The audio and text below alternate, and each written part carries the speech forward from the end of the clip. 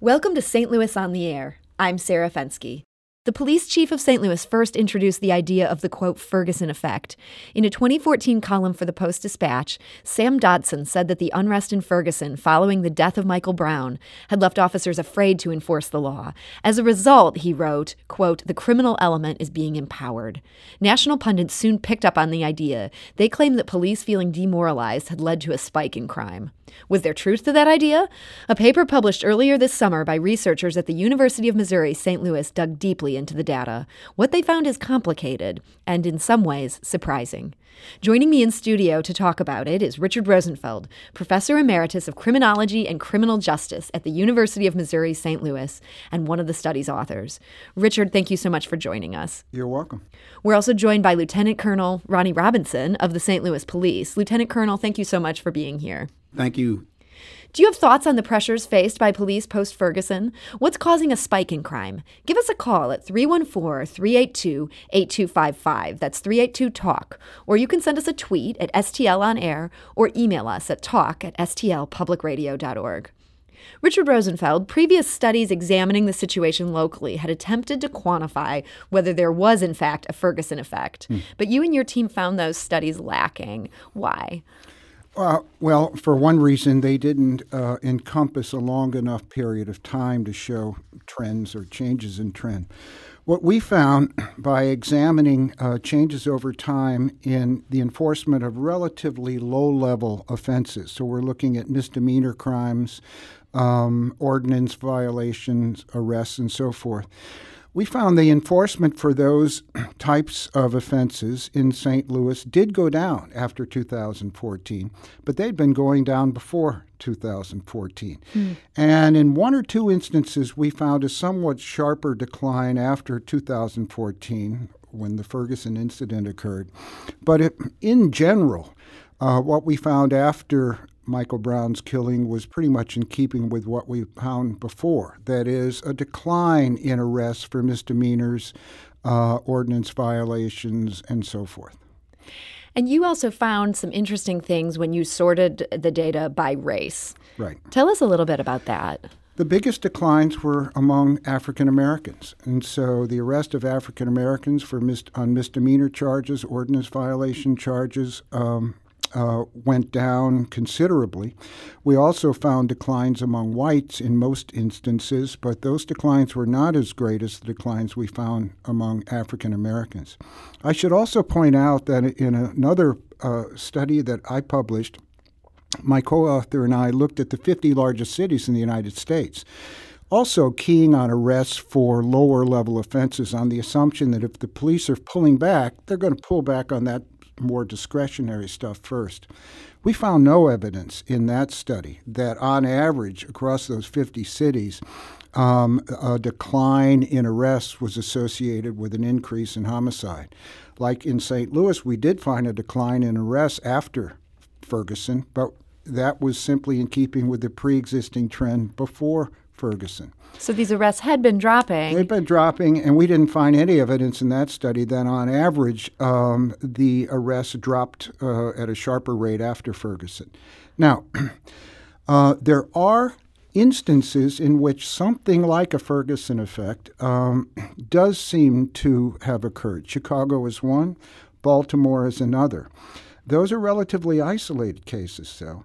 And we're going to be talking about St. Louis in a moment. And I think St. Louis, by and large, I think there are strong reasons for why the police, in effect, had to pull back in St. Louis amidst protest activity here. Let's go here before we get into that question. Let's talk to Lieutenant Colonel Ronnie Robinson, who is active within the St. Louis Police and was there while all of this was playing out. Are you surprised at all by this sort of glimpse at this data that Richard has just explained? No, I'm not surprised by his comments at all. And I was a bit taken back by the statement of policemen feeling powerless. And that's basically not my experience with the officers here in the city of St. Louis. I think more of the effect was fatigue and the lack of, because we have issues with manpower, we had to address the civil unrest and leave our attention there for so long, because almost 4 years of civil unrest across from the Ferguson effect to the Stockley trial here in the city of St. Louis, that really exhausted our policemen, the men and women on our force. So I think a lot of it has to do with fatigue relative to the decline of arrest. The force was just stretched too thin. Yes, it was stretched very much. You're absolutely right. Richard Rosenfeld, the data that you looked at, it also encompassed the period of the not guilty verdict for Jason Stockley, right. Who had been a police officer who was being charged with murder. Right. And widespread protests followed that as well. Did you end up seeing a similar drop there as you saw in the immediate aftermath of the Michael Brown shooting? To some degree, yes, we did. But again, I think the main point to make is that what we're seeing after the Stockley incident and associated protest activity, after the Michael Brown killing and the protest activity associated with that, what we see is a kind of continuation of previous trends. But I do want to underscore one of the Colonel's comments. To the degree there was a Ferguson effect of the sort that then Chief Dodson, suggested might be the case, it's my view, and I think it's the correct one, that police were drawing back because they were being redeployed to civil unrest and protest activities around the city. And in some cases early on, of course, St. Louis City Police were joining police from other jurisdictions in St. Louis County. And when you take police officers off their normal patrol assignments and redeploy them to these kinds of incidents, it's not surprising you will get an increase in crime. But that's relatively time limited. I think the question that I have is, how do we move back from where we are now to our pre-Ferguson level of crime, which was no great shakes. But right. St. Louis still had some issues. It provides an immediate benchmark. There were 120 homicides in the city of St. Louis in 2013. There were 187 in 2018. Well after Stockley, well after the Michael Brown incident. That's a 56% increase. Other cities that experienced an increase in homicide, and most big cities did in 2015 and 16, most of them have now returned to their pre-Ferguson baseline. We have not. Through August of this year, we've had 136 homicides in the city. That compares with 117 during the same period last year, a 16% increase. So these are some really troubling increases. Lieutenant Colonel Robinson, how much is this on the minds of the higher officers in the St. Louis Police Department? It's our number one priority to try to decrease our violence that we're experiencing right now. And we talk about it daily. We have weekly CompStat meetings relative to how we're addressing violent crime and our strategies, trying to get a handle on and try to deter the reckless homicides that we're seeing now. And unfortunately, some of our shooters we're seeing or experiencing shooters that are younger and not experienced with the weapons that they have accessibility to. And another thing that's nurturing our violent crime is our lenient gun laws in the state of Missouri.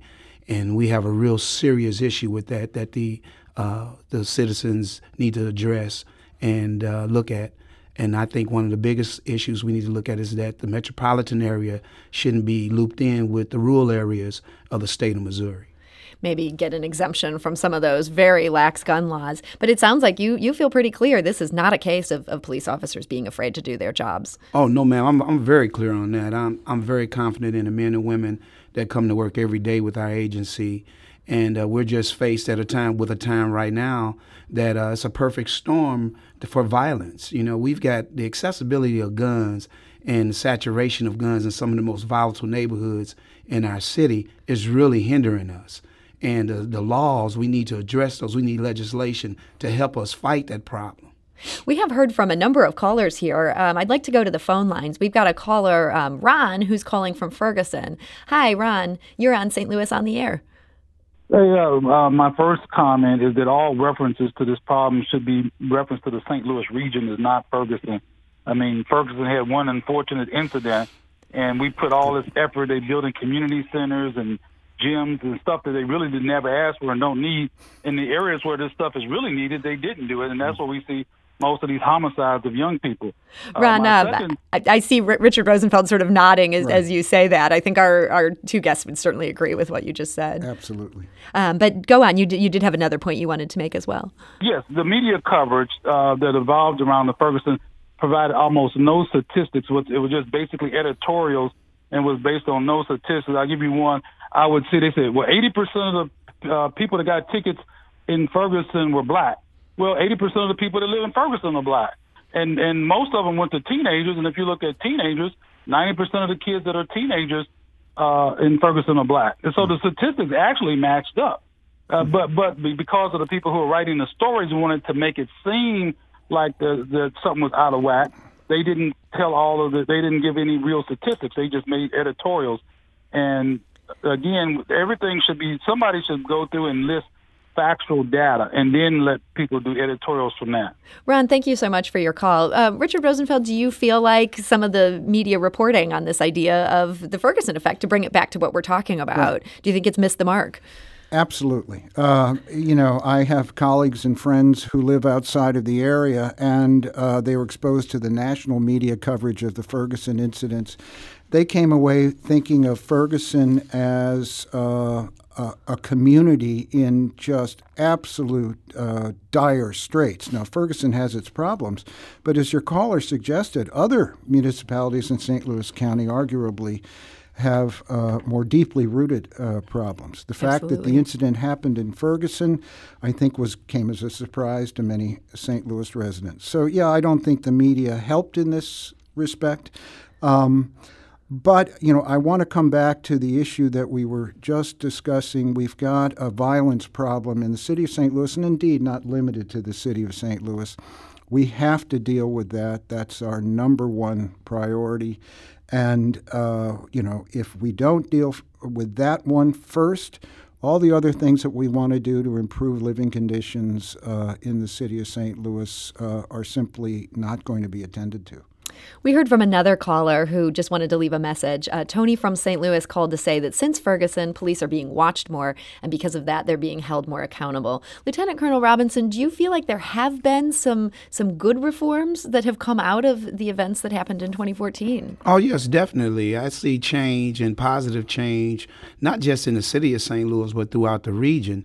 And I would like to agree with Dr. Rosenfeld that that it's not just a city problem, it's a metropolitan problem relative to our crime and our violent crime. Homicides are up in the county also. And people have to understand now with technology, crime is more transit now than there's ever been before in our community. And the people that participate in illegal activity are utilizing cell phones and social media to communicate and address and carry out issues amongst themselves, and that unfortunately affect the innocent people that are being killed in the background of these shootings. So, yes, I see a lot of positive change. You can look and see that our circuit attorney ran on a platform of justice reform. So you got a circuit attorney that's addressing that. You got a new chief, a chief that is possessed with a lot of integrity, that is exactly what the city needed at the time of unrest that we were experiencing. And the leadership, we got a director of public safety that's been a pillar in the community, sat on the bench as a judge for 25 years. So you see a lot of change. You got a new mayor, a female mayor for the first time. You see a lot of leadership there. So I see a lot of positive change from 2014. And let me just add this. You call it the Ferguson effect, but people have to understand, and what Dr. Rosenfeld was alluding to, I do believe, is that we have a problem, or had a problem, of predatory police practices for years in this region. Mm-hmm. And Ferguson just happened to be the platform that exposed it. Mm. We also heard from a caller who called in to share that according to an associate of hers who is supposedly a current Ferguson officer, you can take that with a grain of salt, we haven't verified it, but what she's saying is that people there are not being charged with armed criminal action. They are not being arrested, and instead they're being given a summons. I guess the caller's idea is maybe that people are trying to juke their statistics a little bit. Richard, do you think that departments might be trying to manipulate what they charge people with in order to show that they don't have a problem, say, with electing with arresting too many people. Well, that's a possibility, but the very fact that your caller mentioned it on the radio suggests that it's very difficult for police departments to, as you say, juke the statistics without being found out. You're absolutely right. And so I don't think that that is all that widespread. I would be very surprised if someone was issued a summons for armed criminal action, which is a very serious That does seem like that could be felony. potentially scandalous if that was happening. Yeah. So, there's that can happen. It doesn't happen all that much today. Okay. One other interesting part of your paper that I wanted to just briefly touch on before we wrap up here is you were looking at arrests for felonies and how that ended up sort of changing based on the race of the person being arrested. And over time, that ended up changing more. What about white people being charged with felonies? It was different than black people being charged with felonies. Right. Well, generally speaking, in the case of felonies, we didn't find the kind of drop in arrests that we found in those in the enforcement of lesser offenses. By and large, arrests for felonies track the commission of felonies in the city of St. Louis. We did find in one instance that there was some increase in arrests of whites for felonies. I don't think we know quite what to make of that. But by and large, arrests for felonies track felony crimes. Do you think it could have anything to do with fentanyl and increasing numbers of white people using heroin and fentanyl? Absolutely. Ronnie Robinson, sounds like you have some thoughts on that. Yes, definitely. Yes, the drug issue in our community definitely contributes to the felony stats relative to white people being arrested for felonies. So yes, I would say that has a definite effect. You're seeing that from men on the street. They're having to deal with this problem. Yes, and I want to say something about the caller mentioning us possibly trying to juke our numbers. That is almost impossible at this day and time because of the civil unrest in Ferguson. We are more transparent now as a police department, more so than in any time before. And I think nationally that's happening across the United States, transparency being practiced and being able to let the community know exactly what we're doing as an agency is one of our priorities too. The chief is very big on transparency. So it sounds like there is a Ferguson effect. Maybe it's a very good thing in terms of increased transparency as you're... Oh, yes, I would agree to that. So we're out of time today, but I want to thank you both for coming. Lieutenant Colonel Ronnie Robinson and Richard Rosenfeld, thank you so much for being here. You're welcome. Thank you. Thank you for allowing me. This is St. Louis on the Air on St. Louis Public Radio, 90.7 KWMU.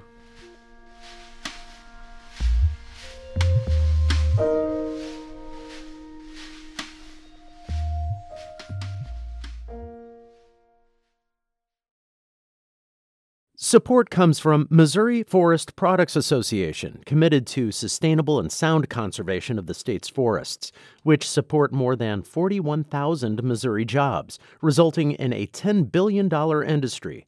ChooseWood.com.